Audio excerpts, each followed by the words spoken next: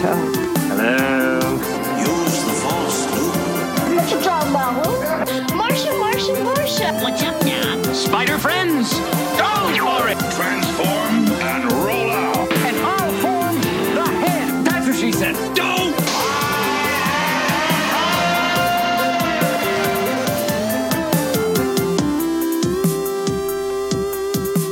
Hey, this is Jonathan. And this is Alan, and welcome to the Nerd Me podcast. Jonathan, what are we talking about today? Alan, today we're going to talk about some of our favorite battle scenes from movies. Nice. Talking like Rocky versus Clubber Lang. We're talking huge battles. We're talking armies versus armies, nations versus nations, brother versus brother. Stuff's about to go down. This was fun. This was kind of tough to do, I think, for me. It was tough to whittle it down or to pick good ones, you mean? A little bit of both. Both. Because I had to think about what were not just really good scenes, but like, why would I pick this particular scene more than just the scene itself? Was there something more to it? Did it make me feel something? Was I at the edge of my seat? Is it a rewatchable kind of thing? So I was kind of thinking from that point of view. Have a hard time? No, I didn't have a hard time picking him. Because I did go kind of the same direction. And we didn't talk about how we were going to pick. We did share what we chose just so there wasn't any overlap. Yeah. But definitely the first, they all kind of pulled some kind of emotion out of me, whether it was exhilaration, whether it was excitement of what I'm watching, whether it was kind of like, oh, was that worth it? Which was actually one of the battles you picked. Actually one I picked also. And and just one I picked just for the pure visual spectacle that it was. And I think it changed, and we'll talk about that more. But I think it changed the way these kind of scenes were made because they kind of innovated a lot of new things. Yeah, pretty much. All right, so why don't you get us started? Okay, I'm going to start with an easy one here. This movie. Funny about this movie, this was maybe a couple years ago. I remember going to my coworkers and I said, all right, every one of you, get out a piece of paper.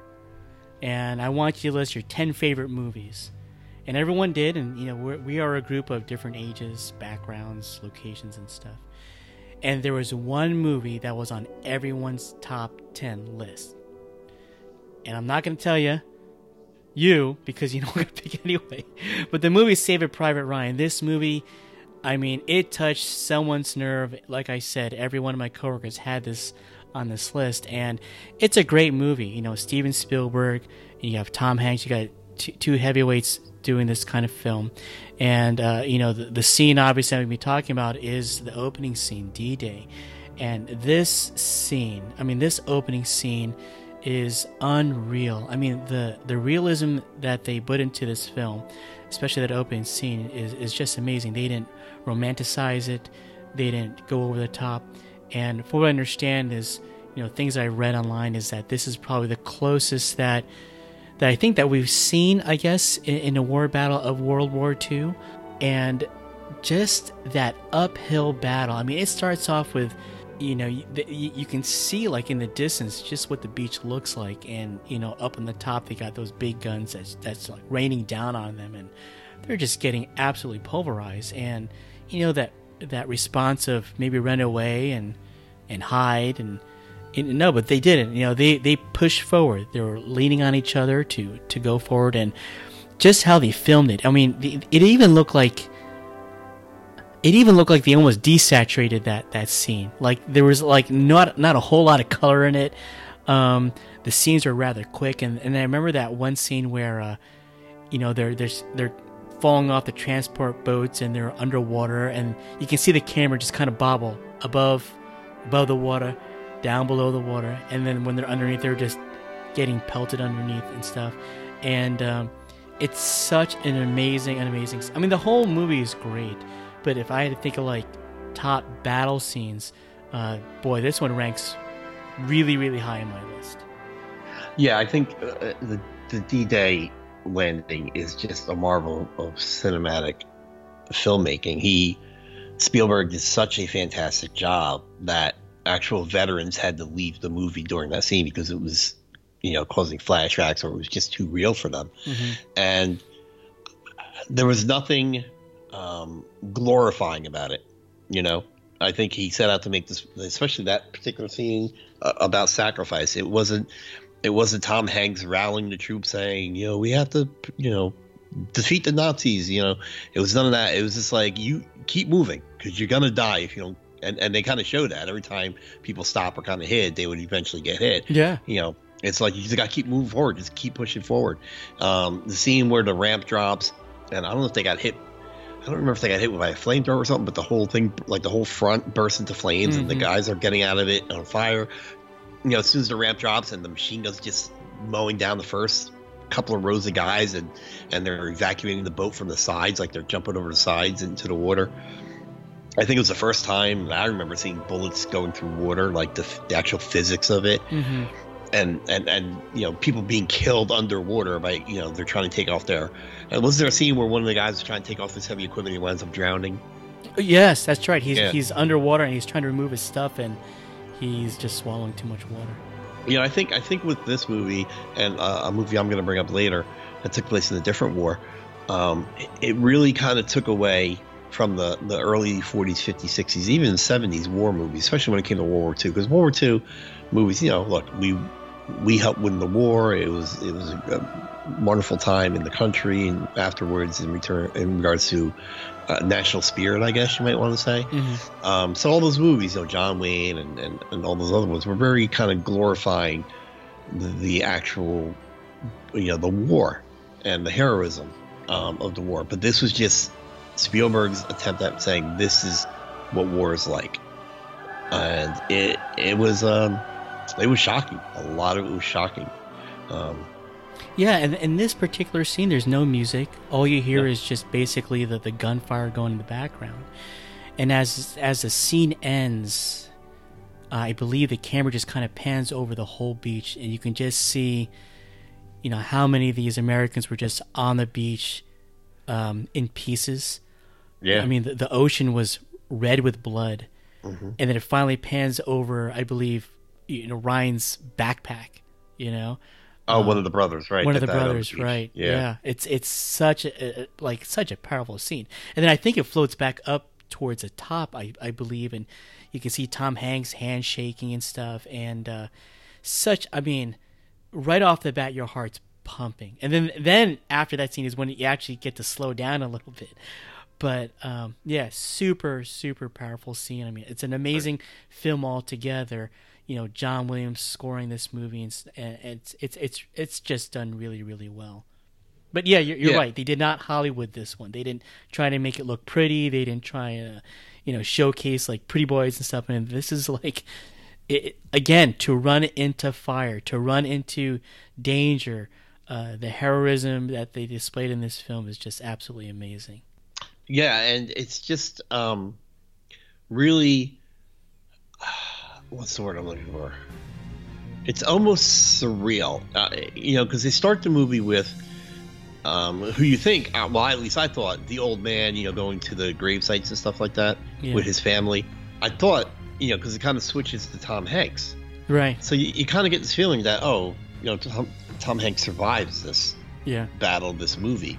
And of course, you know, spoiler alert, 20-year-old movie, he doesn't. And it becomes Matt Damon.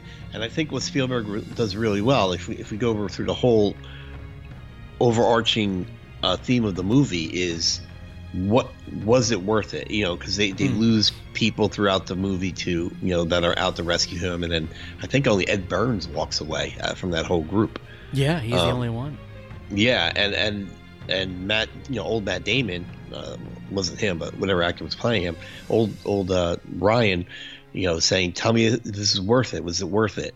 You know, I mean, the shoulder. Now, I remember being, you know, I was mid-20s, I guess, coming out of this movie, and I was like, my answer was no, stupid Matt Damon. all those guys' deaths wasn't worth it for you. But I think the question, and I realized this later, Spielberg was asking, you know, the overall thing. He made it a personal thing about Ryan, but it's really about, was all that death, was all that loss worth the outcome, meaning the end of the war, the fascism and stuff like that. And the answer is yes. He goes, but there's a price to it. It's not the glory. It's not John Wayne charging up the hill. It's young people. And again, I was in my mid-20s, early mid-20s. These were people my age. Yeah. And I remember thinking, A, no, Matt Damon, it wasn't worth it. And B, like, is there a situation, like, would I have the guts to run out that boat?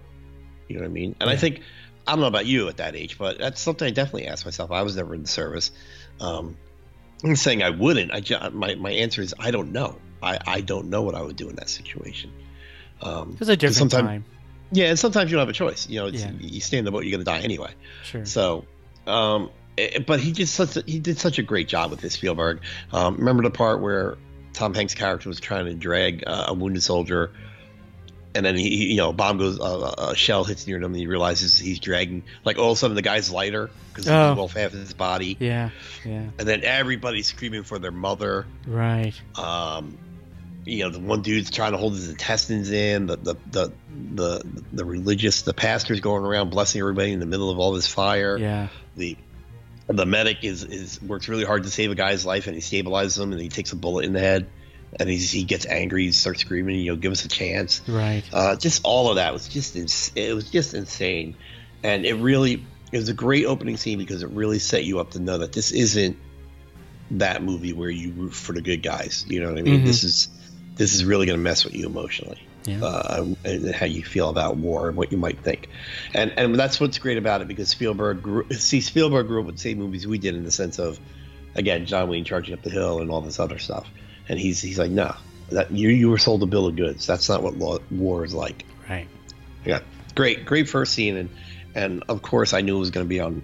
If you weren't going to do it, I was definitely going to do it. Yeah. And if you like Saving Private Ryan, I mean, you should check out Band of Brothers, which has its same palette as well. It's such a complimentary movie, I think, when you catch Band of Brothers and Saving Private Ryan. Right, Band of Brothers is a great miniseries. I think it's 8 episodes, 10 episodes. Oh, 10, it's quite a few, yeah. Yeah, but just great. Good stuff. Really good stuff. Okay.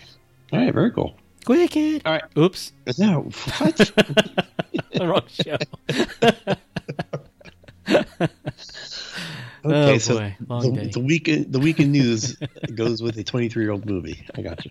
There you go. Okay. Okay. So I'm not recover from that.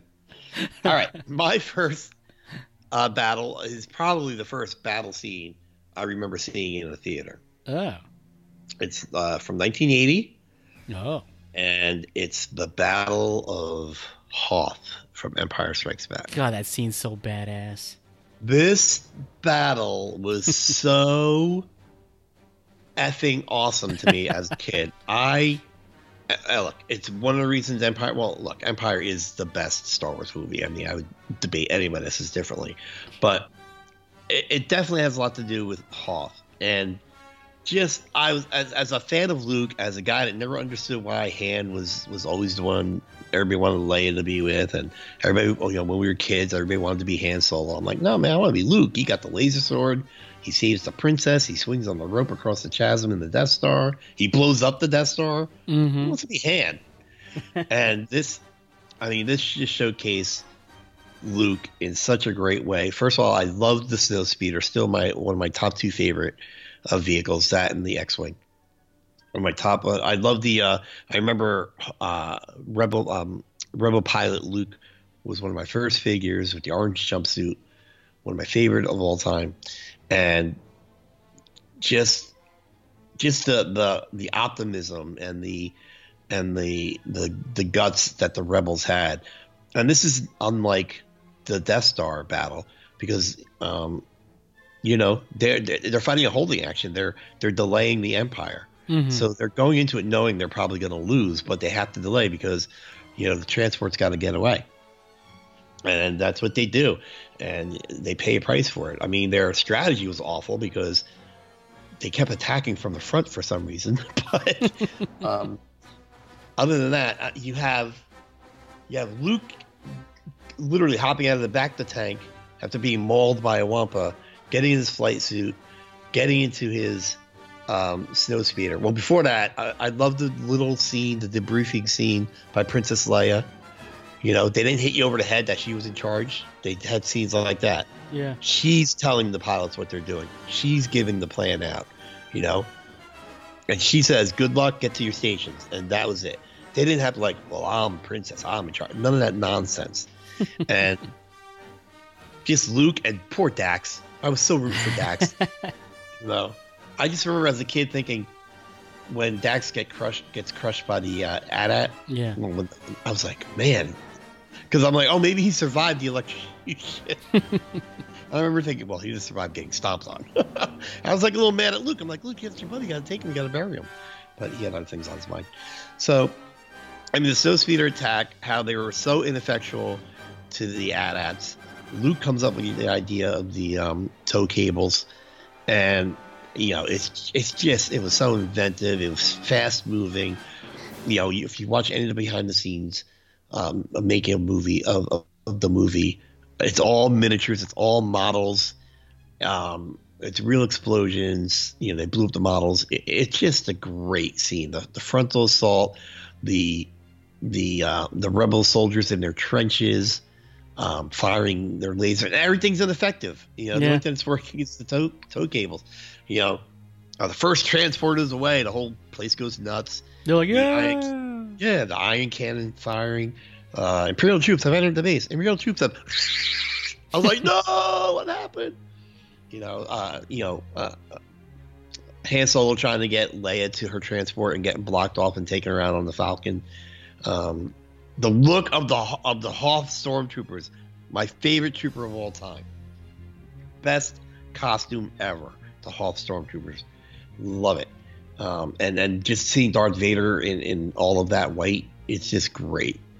Yeah, I mean, what can you say about it? Luke on his own takes out 2 AT-ATs, you know, even after he gets crushed. He uses his grappling hook to grapple up to the top. He busted open lightsaber and throws what I'm assuming some kind of grenade in there. You gotta love Luke. You got all these things trying to take down these AT-ATs, and here's Luke. You know, his snow speeder's down. You can see the AT-AT coming step by step, and he's just like, "Oh crap! Gotta get my little grappling hook thing." And he goes in there, and he, you know, I'm trying to think. I think anything with a grappling hook is just so cool. And he goes up to the belly of the AT-AT, and he takes out his lightsaber, opens it up, and he takes down that AT-AT all by himself. All by himself. He's such a badass. And you're right.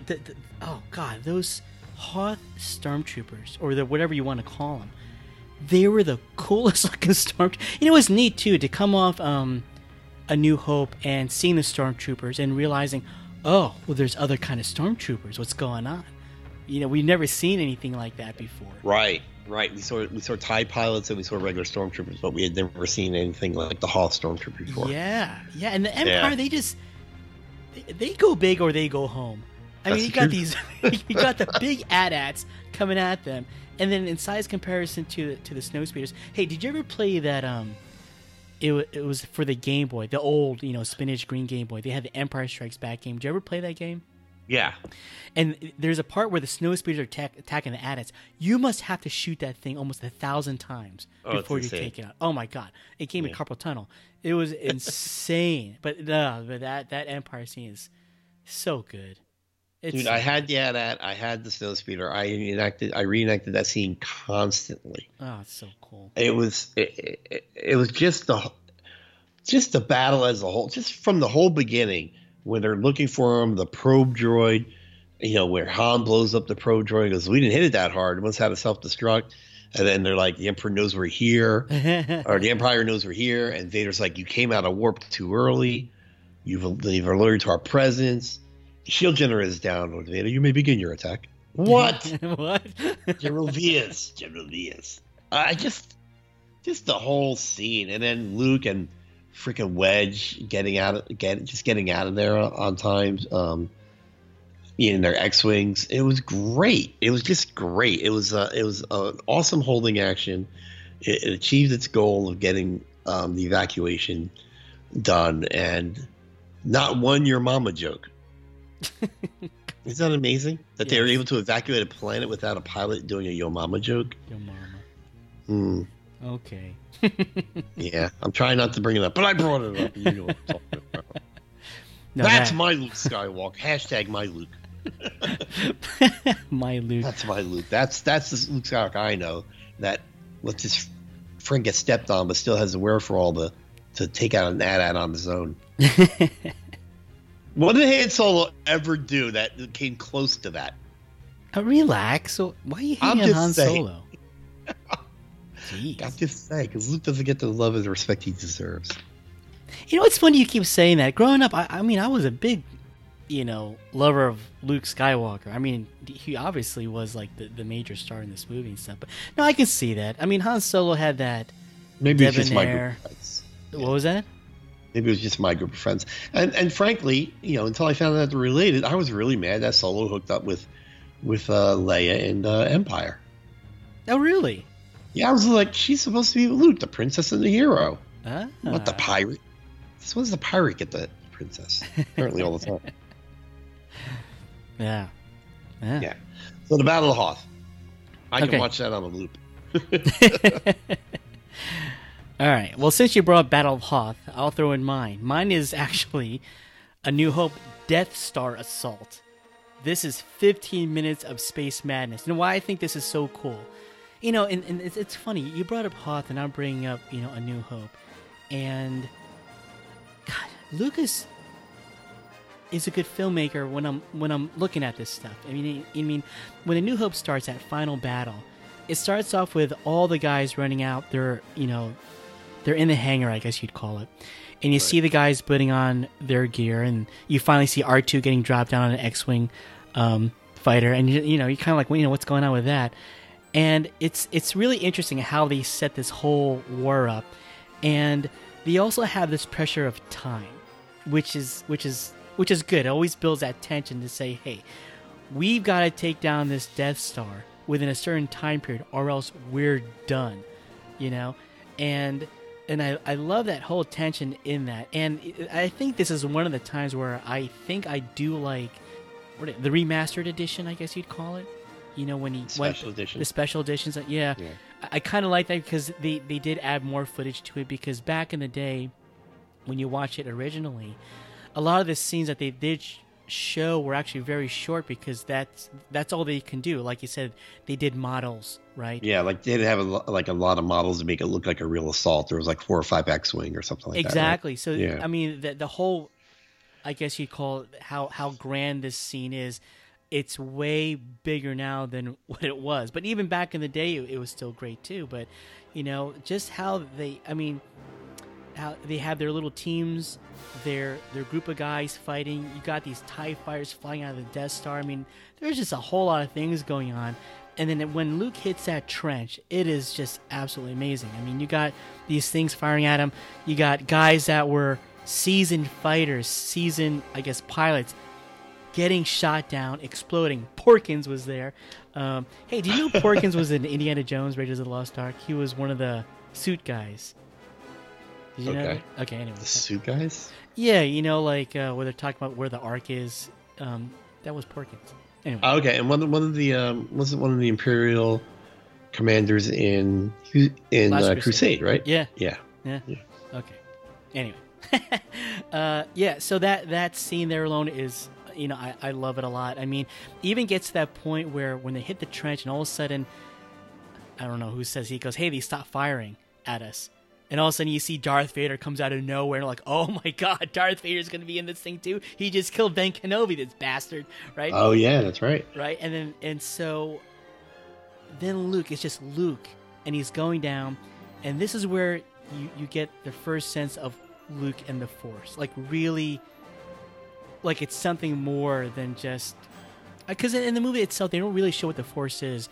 Then you hear Ben Kenobi, and he's saying, Luke, use the Force, and you're like, what? I thought Ben just what's died. happening? Yeah, and the music changes, right? The music changes. It's not that that march that you hear. It's just it's like the Force music starts up, and then Luke turns off his tracking thingy, his Amy thingy, and they're like, "Hey, Luke, you turn it off." He goes, "I got this," and No, then he goes, Luke, you turned off your targeting computer. What's wrong?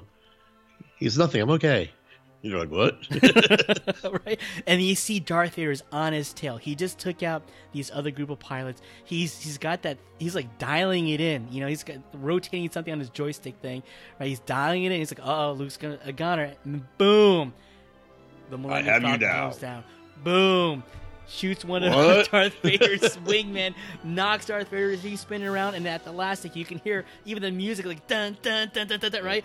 And he, well, I'm getting excited, right? And then he shoots it, and then he'll fly away. And at the very end, there's only like 2 X-wings, 1 Y-wing, and a Millennium Falcon. That's all that's left, and that's all they needed.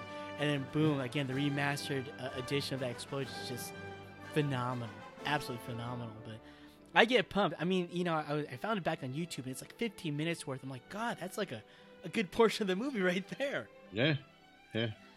But this scene, the Hoth scene, Lucas really knew what he was doing back then. I mean, again, you're talking, they had to make freaking models the size of like, you know, like a football field. You know, maybe that's an exaggeration, but they had to make models for everything. There were no CGI. Let's create these graphics and stuff. They had to physically make these things and the explosions and be in the back lot and throw like, I don't know, firecrackers or dynamite to make these things look real. And so when you watch it in film, it's amazing. It's just it's the complete movie magic happening right before your eyes. Yeah, I mean, you said it perfectly. It's the score combined with the action, combined with just the dogfight. You know, we didn't grow up in an era of movies with dogfights, and then you have this out of space dogfights. And you know, I know people complain there's no sound in space, blah blah blah, but you have to give credit to the sound effects. Like all that came together perfectly to make that scene. I mean, the TIE fighters, these are bad guys. Remember the sounds that TIE fighters made when they flew? Yeah. It was almost organic. It was menacing. It was scary. Yeah. Oh, so good. It's so the TIE fighter sound is so good, I couldn't even tell you what the X-Wing fighters sound like when they fly. You know, I think the TIE fighter sound is more distinct to me. Like, almost screeching, but organic. And it's like, oh, God, even how they fly is scary. Yeah. Absolutely. Yeah, I got excited there.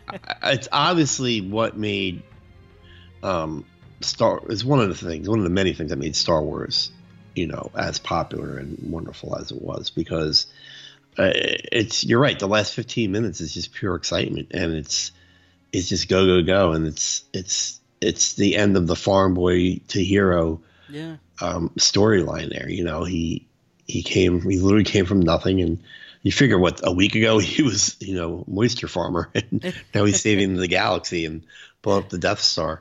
Sure. You think Lucas? I mean, they didn't know how Star Wars was going to do. You think you think Vader was going to survive that battle the whole time through? You mean when Han Solo came by? Right. Do you think there was ever a point where, we don't know if this will do good. Maybe I'll just kill the bad guy. They alluded to that he eventually stabilizes himself, though. Right, and I don't know, they pick him up somewhere, right? Yeah. So if you had to pick, I mean, listen, we have a plethora of Star Wars movies out now. I mean, could you name, other than the original trilogy, anything better than what you and I just spoke about? I mean, even in Return of the Jedi, that end scene is pretty epic too. I mean, that was pretty huge. So, the space part of that battle is fantastic. Yeah. With Lando, I mean, that's just a whole nother show. But no, because if you look at the prequels, they're all video game battles. That's a good point. The droid battle at the end of Phantom Menace, video game battle. It almost looks too sterile, too perfect. Yeah, exactly. And was it Genosha? No, that's Marvel. Whatever planet they're on with the bugs when the Jedi fight. Oh, yeah. And frankly, I thought that, and again, they were fighting battle droids, so it was just like the stakes didn't feel real, and I thought they weakened the Jedi, like they were too easily killed, some of them. So you have that, and then I guess maybe Rogue One. Rogue One had a good battle scene at the end. Oh yeah, the Battle Scarif was fantastic. Yeah, that's a good one. I was gonna say in episode 3, the beginning battle. If you take out some of the dialogue and the actions, the beginning battle where they go to rescue the Emperor Chancellor, I guess he was Chancellor Palpatine. That was good with Ben, and visually it was good with Ben and Anakin flying through the battle and the battle going on around them, and then getting onto the ship and rescuing them. That was good, but a lot of dialogue and stuff was awful. Is there another? Yeah, that's and then I mean, The Force Awakens. Look, the battle of was it the Star Killer base was, I don't know, it was unimpressive. And then there was what, Last Jedi. I don't know, that battle crate was just stupid. Yeah, so that's why. So again, Lucas, you're talking like when did this movie actually go into production? Like mid-70s or something like that. Yeah. And to go in that kind of tech and to pull that thing, I mean, yeah, they remastered it. I mean, just to basically clean things up. But in essence, there's a lot of moving things going on at the same time to build that tension. I mean, like when Luke hits that last shot, the Death Star, all those guys in there, they're ready to fire. I mean, they're like moving the lever. You can see that's right. I mean, they're right about the fire, and then nope, sorry guys, and it all exploded. Yeah, just great pick. Yeah, I think the Hoth and the Death Star one. I mean, those are epic. So much fun to watch. You're right. I can watch these things over and over again, and I wouldn't get tired. Watch those movies back to back, and you go from the Battle of Yavin to the Battle of Hoth, and it's perfect. That's Luke. Oh man, don't even get me started. What? Oh, okay, gotcha. I was just saying that's Luke. You want to know who Luke the character is, right? And as just the character, and then you want to know what kind of Jedi he is. We could talk about that another time. But anyway, no, you're right about it. It's true. This Luke, the one that you and I just described, that's Luke. He was hopeful. He was a never give up. What we got in The Last Jedi, it was almost like it's almost not his character. It just didn't make any sense. And I think that's the reason why people have been so divided with the direction that they're taking these movies, because it just doesn't make sense. It just doesn't make sense. All right. Yeah. All right. So we got Star Wars out of our system. I think we're done with Star Wars, right? Yeah. All right. So my next one is a movie I saw. I think I was a senior in high school, and this was This is before Gettysburg. I'm sorry, Gettysburg. This is before Saving Private Ryan came out, about 8 years before, maybe 6. And it's the ending battle in Glory. Glory, for people that might not have seen it, is about the first black regiment to fight in the Civil War. At first, they didn't want them to fight. They were going to use them as laborers. They were Union soldiers, and they're led by a Caucasian colonel, played by Matthew Broderick. This movie had a young Denzel Washington in it, a young Andre Braugher, a not so young but still kind of new into his movie career, Morgan Freeman. If you've never seen the movie, go watch this movie. It's a fantastic movie. It's so well written. It's got great performances. Denzel won Best Supporting Actor for this movie.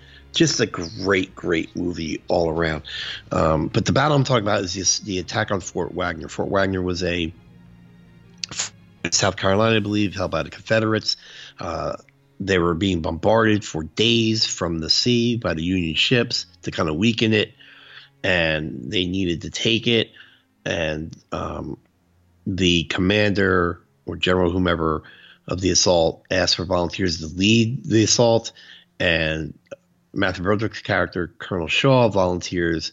They're the 54th. He said the 54th will do it, because the whole movie they felt like they had to prove that they were able to fight, that they were good fighters. At this point in the movie, they had just gotten out of the battle. The general's like, your men haven't slept in 3 days. Are you sure you want to lead this assault? And he's like, my men are ready. We're prepared. They can do it. All this stuff. And they start. It's on the beach. The fort's on the beach, and they kind of line up on the beach. And Broderick doesn't give a big speech or anything, but they're all lined up. And all he says, if this man falls, he's pointing to the flag carrier, who will pick up the flag? And that's like an honor in the company, to be the flag bearer. And someone steps forward. And basically they start out a slow march toward the fort, and they go to the quick step, and they just start getting pounded by the cannons of the fort. There's one scene where one dude gets blown like 50 feet into the air. It's insane. Mm-hmm. And they wind up kind of behind dunes, behind a natural barrier to the cannon fire. As the sun goes down, they're stuck there. It seems like hours, but as the sun goes down, Matthew Broderick realizes they have to do something. They have to move forward. They're the head of the line. They have to push forward. So he rallies the troops, and he starts charging up the dunes toward the fort. And he's immediately struck by like 4 bullets. And he dramatically falls backwards and dies. Denzel sees this, gets upset, charges up the hill right behind him. He gets mowed down. This kind of rallies everybody, and they charge the fort. And it's a really hard fort battle just to get to the fort and then to get over the wall. And they eventually get into it. And it's Cary Elwes, I think his name is. He was in The Princess Bride. Mm-hmm. He was Matthew Broderick's second in command, and he's leading He's leading Morgan Freeman and Andre Braugher, and they're dragging hurt Union soldiers, and they're fighting hand to hand against the Confederates. And they get to this one point, and they pause. The camera kind of holds still on them, where they have this really dramatic, almost pose. It looks kind of posed, but it works. With the U.S. flag over them, and they got their guns they're pointing, and they're ready to, they're almost inside the fort, and then the point of view shifts from that to what they're looking at, and they're just looking at Confederate cannons aimed right at them, and all you hear is boom, and the screen goes black.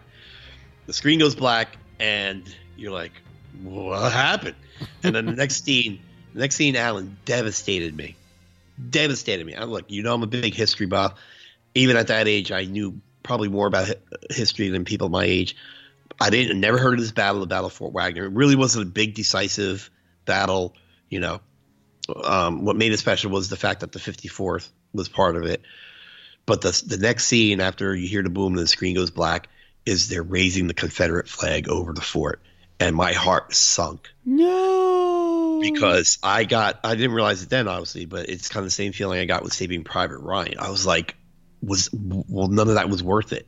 If we didn't, and I'm personalizing, if we, being the Union, if we didn't capture the fort, then what was it all for? Mm-hmm.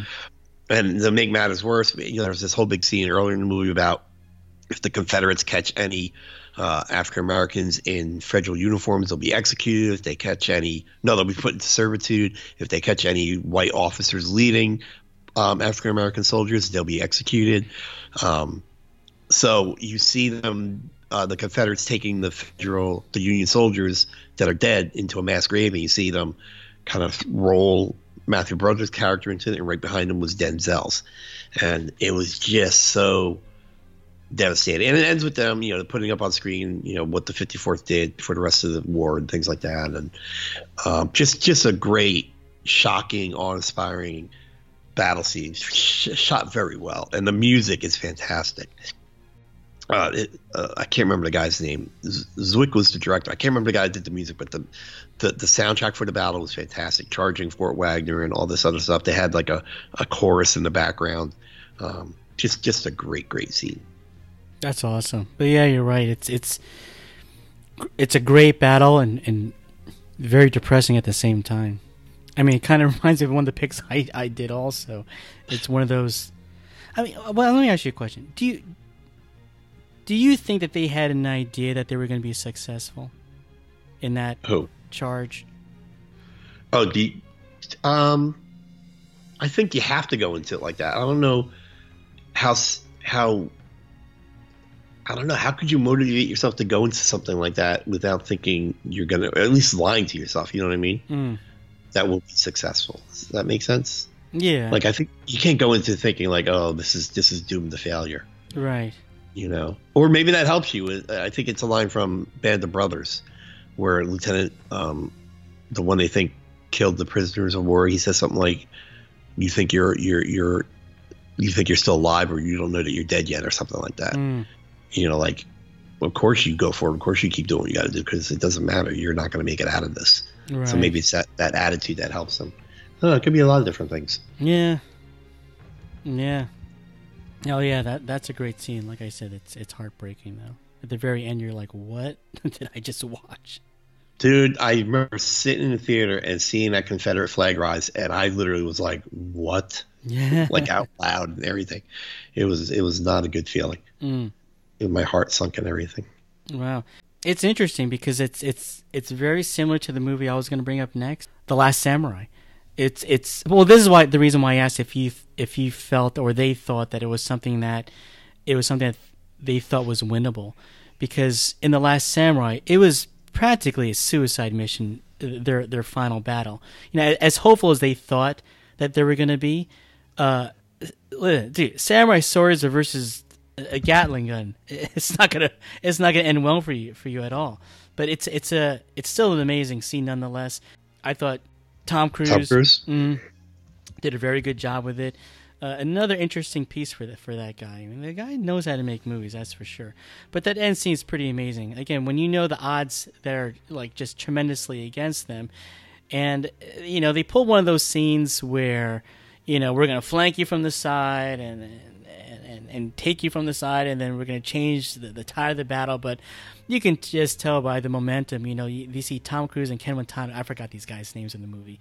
But they just look up and they just see the American soldiers there, and there's a Gatling gun. And it's just like, okay, what do we do? And they charge. They know it's a losing battle, and they just charge. And it gets to the point where, you know, Ken Watanabe's character just has to, you know, he wants to commit suicide because he wants to die with honor. He wants to die on his own terms and not get killed by the Americans. And I was shocked to see at the end of the movie there, spoiler alert, obviously, right? At the end of the movie, Tom Cruise was actually still alive. I thought for sure he was done, because it looks like his body ate a whole lot of bullets. But at the very end, he goes to the Emperor, I think it's the Emperor, the young guy, and he presents his sword, Watanabe's sword, to him as a reminder to say, hey, you know, we understand that Japan wants to modernize themselves, but don't forget your roots, so to speak. And so that's basically what they did. But that end scene is pretty amazing. I think Horner did the music for that also, James Horner. Yeah, that's you know. Oh, you know what? I think Horner did Glory then. Oh, did he? Maybe. That sounds familiar. Okay. Yeah, it could be. He's one of those guys that does. He's the guy. He's the guy. But yeah, The Last Samurai. I mean, the movie itself is beautifully done. You know, just the look and feel of that movie. It's really, really nice. But again, that end scene. It's one of those things where you knew it was not going to end well for those guys. But no. But maybe that's why that scene just really holds for me, because the emotion behind it, that will to keep going. Because the whole gist of the movie is that the Japanese, they were basically taking that next step in their culture of embracing what was happening with the East, so to speak. And that whole samurai way of living was just dying. It was just slowly dying. And you know, basically saying this is going to be the way Japan's going to be from here on out. And the samurai just said, well, if we're going to fight, well, then we're going to go and fight. And they wind up getting mowed down. But it's a great scene nonetheless. Yeah, well, I think when you asked about with Glory, did they know or did they think they'd be successful versus The Last Samurai, where you're right, they knew that. I think it's also a cultural difference and reason why they're fighting. You know, the Japanese, the samurai knew they were going to do it, but they were fighting for an older way of life, you know, and like a pride thing. And, you know, obviously in Glory, you know, especially for the African-American soldiers, they're fighting for their freedom, for just basic human rights. Oh, I'm sorry, the music's Hans Zimmer. Sorry about that. Yours guy? Oh, my guy might have been James Horner, though. Okay. Or Zimmer, who knows? Well, IMDb will know. But, yeah, so I think that's the difference. And I understand what you're saying, because I don't think it makes either sacrifice, it lessens either sacrifice. Yeah, but I think that would be the bigger difference. I think to charge Fort Wagner, you have to have some sense of feeling like you can be successful at it, if that makes sense. No, I think that's the reason why these battle scenes really stuck out for you and I. The fact that even though it was, let's say, a loss, that emotional connection to these characters that you were just investing in for the last 2 hours or so, that you've come to know them and the character has grown throughout the film. Same thing in Glory. And at the very end, you see their loss. And those, it's like a lot of thriller movies where the good guy actually loses. It actually, Right. it sticks with you a little bit more because of that. And I got that same thing from The Last Samurai. Yeah, it was a great battle and it was beautifully filmed and stuff, but I think the reason that's why it stuck with me so much was because it was that, I'm not going to say they went as a suicide mission. I'm sure there's a part of it within their souls felt that this is something that they could do. But I think that's the reason why it sticks with you too. The fact that they actually did lose and that there was a great loss. And again, you've invested 2 hours with these characters, these people on film, and they're gone. Except Tom Cruise, of course. But I thought for sure he was done. Does Tom Cruise die in his movies? Like, has he died in any? That's a good question. He might have it in his contract that his characters. My character does not die. I don't think I've ever seen. No. All right, that's a good one. I like The Last Samurai. Okay. All right, Last Samurai was the Civil War, but they dressed like it was the Civil War. The soldiers kind of still had that same uniform, right? Well, didn't Tom Cruise come from the Civil War? What are you talking about? Oh, in The Last Samurai? Did he come from the Civil War? I would say the outfits that they wore is pretty similar. So it's probably like right after the Civil War. Yeah, probably could be. Yeah. All right. Well, yeah, because at the end of The Last Samurai, how the Japanese, the modern way of they kind of look like Civil War clothing too. Right. So I think that it's probably what the federal troops are still wearing. Yeah. Okay. So keeping on that theme, we started with Glory and now Last Samurai. I'm going to pick my next battle. The whole movie Gettysburg is obviously about the Battle of Gettysburg. But what a lot of people... What? Sorry. What a lot of people don't know Spoiler is that the Battle of Gettysburg was really more than one battle. There were different engagements throughout the battlefield of Gettysburg. And the movie is fantastic. Look, it's like a 4-hour movie. But it is mostly about the different battles and the different engagements. So I enjoy this movie watch. The Battle of Gettysburg took place from July, I believe, 1st through the 4th.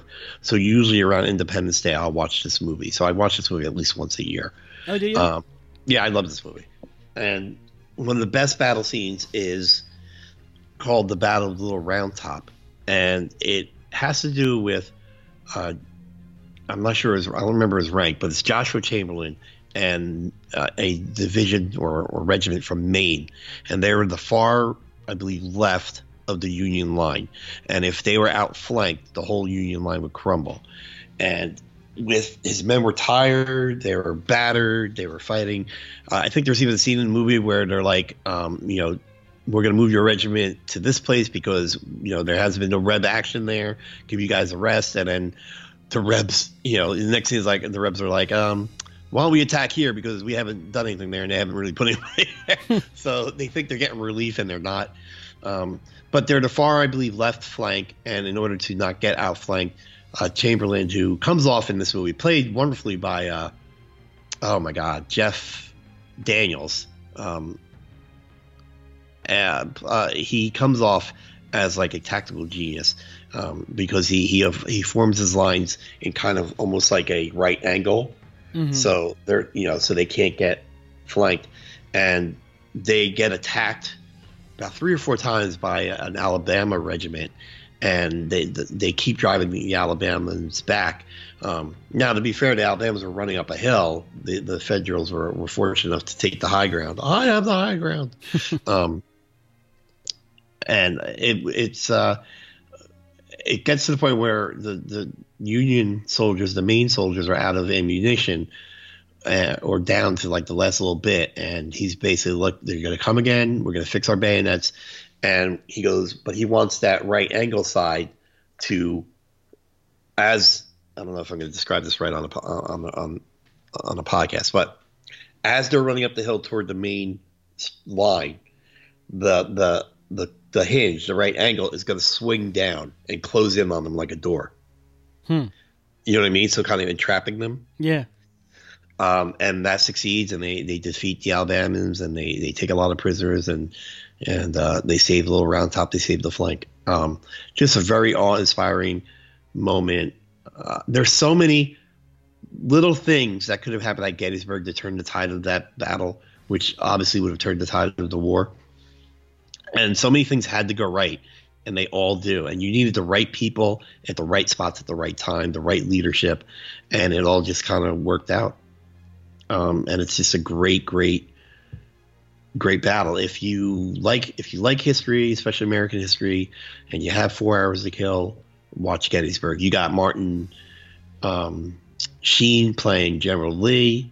You got a bunch of people doing very famous people in this. Very, very famous people in this movie. Very cool. Yeah.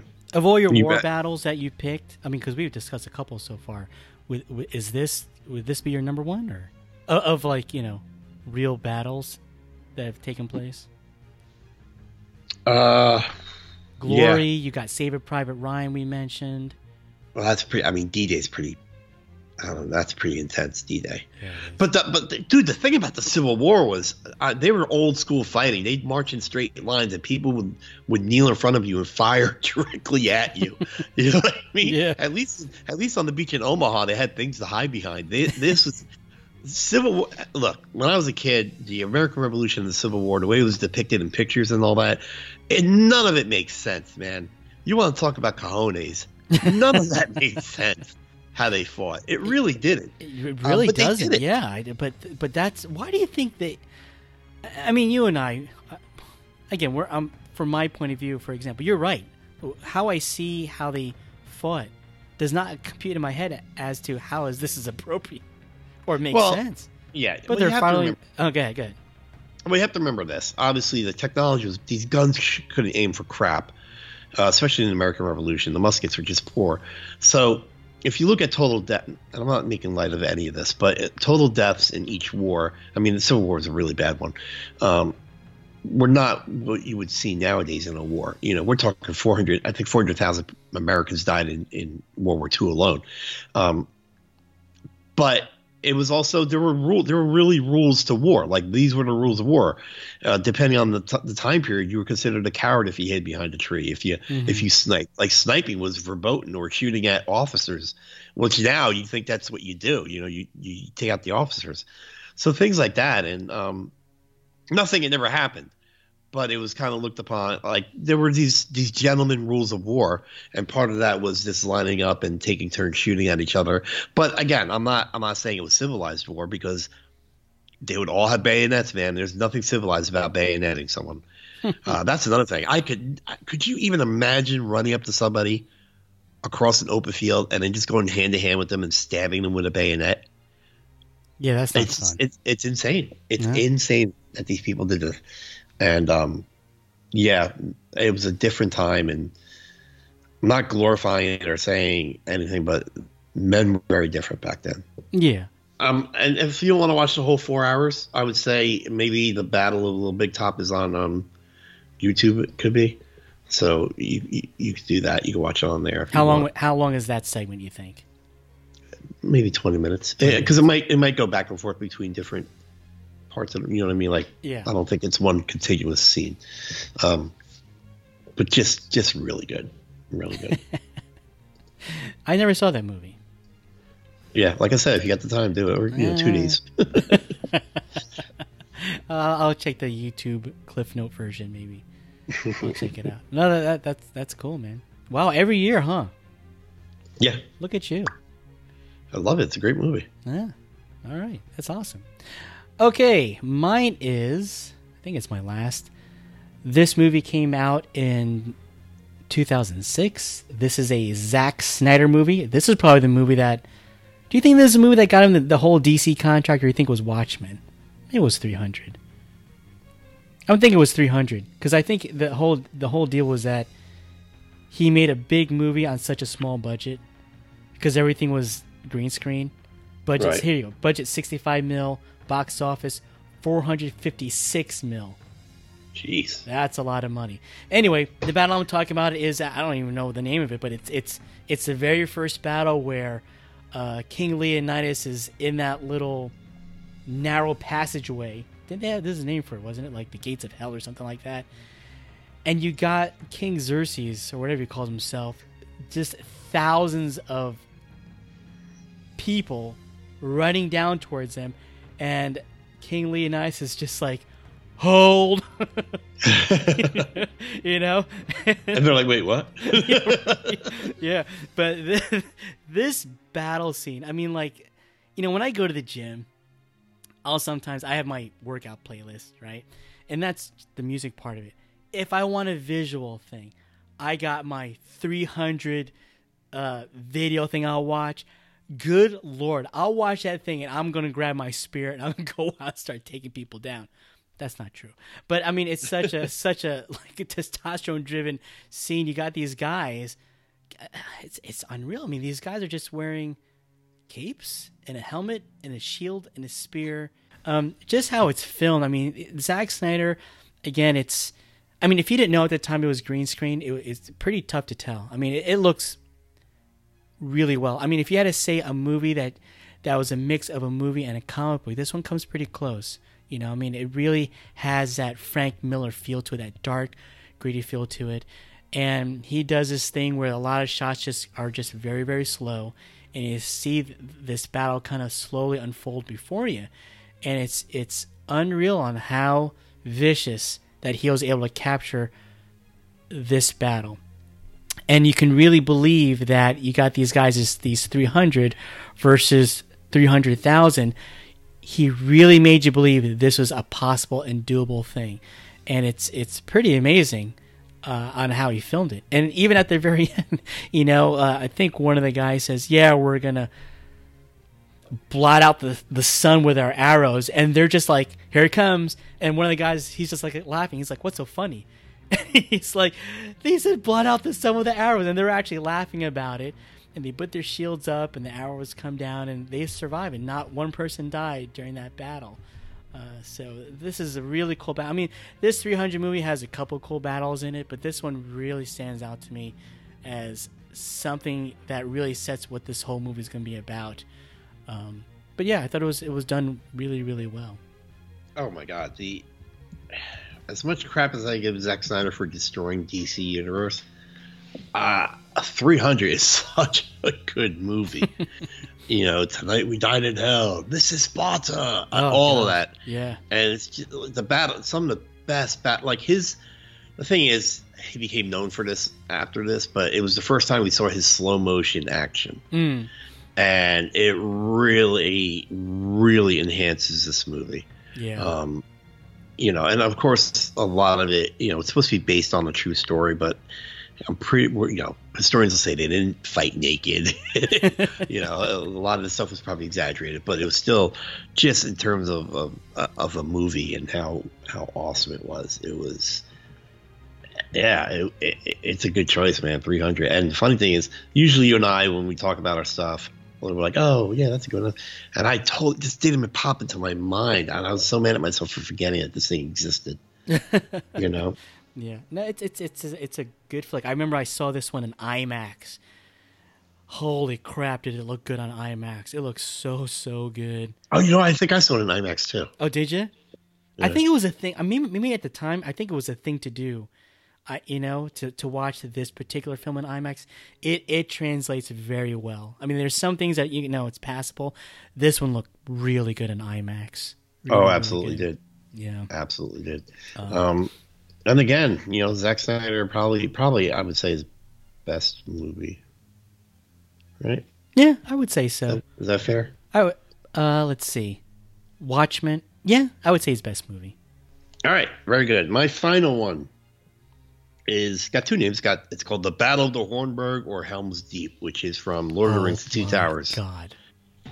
I spoke earlier about the technical achievement. Like, look, Hoth and Battle of Yavin, awesome practical effect battles, right? But we saw the limitations. You know, were there as many soldiers on the field that Lucas might have wanted? Were there many X-Wings in space as Lucas might have wanted? No.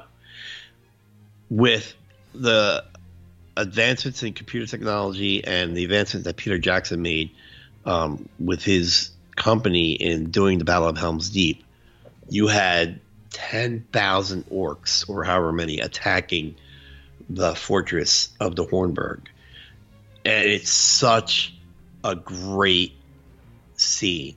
It's overwhelming odds. It's the heroes versus, and these are just bad guys, you know. I mean, when you can't use Nazis, use orcs because no one's more hated, you know. Right. And you can't use Nazis. use That's orcs. a good one. Yeah, you're probably right about that, though. Yeah. So, just you're watching this movie, and you know it's the second movie. You know it's the Empire of the trilogy. You know there's going to be a third one, but you have no idea when this battle begins how any of the main people are going to survive this thing. Right. You know, it's insane. You remember the Fellowship split apart already. It's Legolas, Aragorn, and Gimli, along with King Theoden and sort of other people. You know, when he was mad and being driven crazy by his wizard, he drove off all the best soldiers from Rohan, and they weren't at the battle. So it's all these people fighting with just old men and women to protect the Hornburg. And then the best is when the detachment of elves arrive, and you just see Aragorn's face. He's like, "Thank God." And it's just a great scene. I love how the battle starts where their archers have their arrows drawn and knocked, and some old dude he can't hold it anymore. And he lets the arrow go. And That's right. Gets an orc right in the eye, and that's how the battle starts. And they have their ladders to scale the wall weren't like these cheap old ladders. These are these heavy duty metallic. Like, oh my God, how are they gonna push all these people back? Jim, and just the Legolas, the Aragorn, the Gimli, their fighting skills, how Gimli and Legolas make a game out of it about how many each one of them killed. Right. When don't tell the dwarf that don't tell the elf that they threw him? Aragorn had to throw him. Yeah. And it's just great. And then the final, oh man, and it goes all night in the rain. Oh yeah, and they just keep getting pushed back further and further into the I'll call it a castle, but I guess it wasn't really a castle, but they just keep getting pushed further back. Like the line has to keep getting moved. The defensive line has to keep getting moved back. People are dying left and right. The elves pretty much get decimated. Even their leader, I believe, right? Mm-hmm. But they put up a great fight, and it was so awe-inspiring. It was one of the best continuous battle scenes ever, and it all looked real when probably 90% of it was digital. And then finally at the end, when Gandalf comes back with the Rohirrim horsemen led by Carl Urban, it was just great. And it's just it's amazing. It's just an amazing technical achievement. It was exhilarating. It was thrilling. And the thing is this, obviously it's not a real battle, so you don't feel mistakes like you did in Private Ryan or Glory or Gettysburg or anything like that. Even in Hoth, when you root for the heroes, but you're just so happy they made it out alive. Man, the Lord of the Ring movies are just epic in itself, but man, that scene you just talked about is, God, it's one of the best ones. Oh no, maybe that one, and I also like the end scene in Fellowship, where that's a good scene. But God dang, man, that scene you just picked, I remember when you said that, I was like, God, that's so awesome. It's well, so even epic.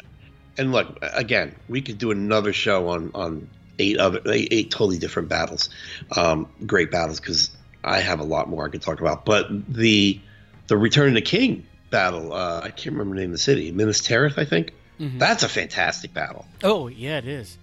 That's just with the, oh my God, I'm going to have time, but I could talk about that one too. But you're right, it's an achievement what Jackson did with these movies. Absolutely amazing what he did with these movies. I mean, it's unreal. I mean, it looked, it's CGI and stuff, but golly, it looks so good. Like if Dungeons and Dragons came to life, or if you're looking for that, if you played Dungeons and Dragons as a kid, right? This is the movie that you follow. because this is it. This is like, as a kid, your imagination running amok, what it would be like. This is what it'd be. This is what it was. You got orcs, archers, elves, dwarves, knights. Yeah. It's lions and tigers and bears. Oh my! The thing is, you know me. I'm not into the fantasy stuff. I'm not into D&D and era. And I loved these movies. These are movies I'll watch again. I'll watch the extended edition of each one of these movies. yeah. Yeah. And I tried to watch the Hobbit trilogy recently. Ugh. I literally tried just to watch the Battle of the Five Armies scene. I couldn't tell what five armies were fighting. I didn't know what was going on. You know, watching the Lord of the Rings movies, I remember walking out of that, all three of them. I remember walking out of the theaters thinking to myself, you know, at that time, I thought, man, nothing can top the Star Wars trilogy. Nothing can touch it. And I remember walking out of Lord of the Rings like, oh my God, that was, each movie was Be careful. Very, come on, it's good. You got to It's good, It's but... good. That's a tight trilogy. To film, he did all movies back to back, right? All three. I mean, yes, that is tight. I mean, it's the grand scheme of those movies, absolutely amazing. But I remember leaving the theaters thinking my mind blown. I mean, the top of my skull was open because it was just blown away. I couldn't believe how good it was. Just thinking about it, and I feel like because it's not a real battle, I feel like I can feel good about, you know, seeing orcs die, and you know, like I don't feel guilty about being exhilarated by this scene. We have one new follower. His name is KMash206. Thank you for following. We found him over on FanPower, that app that we've talked about a couple maybe months ago, which is a very cool app if you're into what we talk about: Funko, comic books, toys, movies, and things. Think of it like Instagram, but with a very specific group of people, of like-minded people, all talking the same about the same kind of stuff. And yeah, we found him over there, and he followed us over here on Instagram. So thank you. Mm-hmm. So like Jonathan said, you can find us on Anchor FM, Nerd and Me, Facebook, Nerd and Me Podcast, Instagram, Nerd and Me, Twitter, YouTube. Look for us. Jonathan just put up a recent Funko unveiling, which is always fun. I see what you're doing. Rate and review on iTunes. Yeah, that's about it. Well done. Man. Great topic. Fun topic. Go watch these movies, or if you don't want to sit through 4 hours of U.S. history, and you should if you're a U.S. citizen or you just love history, you should. Don't be a nudge. History is exciting. Don't be a nudge. Hey, yeah, you started a new podcast. You want to talk about your history podcast? What? Yes, Alan, thanks for reminding me. About a year ago, when me, you, and the other brothers in armchairs shared a channel called Stuff You Don't Need to Know, I did quick 5-minute history podcast called Our Story, a podcast on American history. Well, I'm rolling that back out, and it's going to be its own show. Still work out the kinks, but it's going to be there, so be on the lookout for it if you're a history buff. This is my basic theory on history.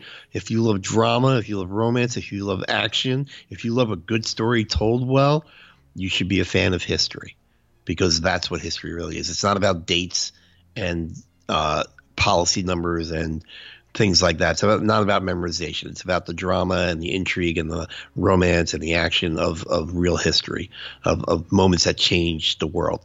And that's what I hope to bring to this podcast called Our Story, a podcast on American history. There you go. See, kids, if you're not into like history class, listen to our pal Jonathan over here. He'll get you straight. Yeah. Good stuff. Okay. And like I said, if you don't want to watch all these movies, watch the 10-minute version on YouTube. Get you through the day. Absolutely. Okay. Till next time. Martha. Peace.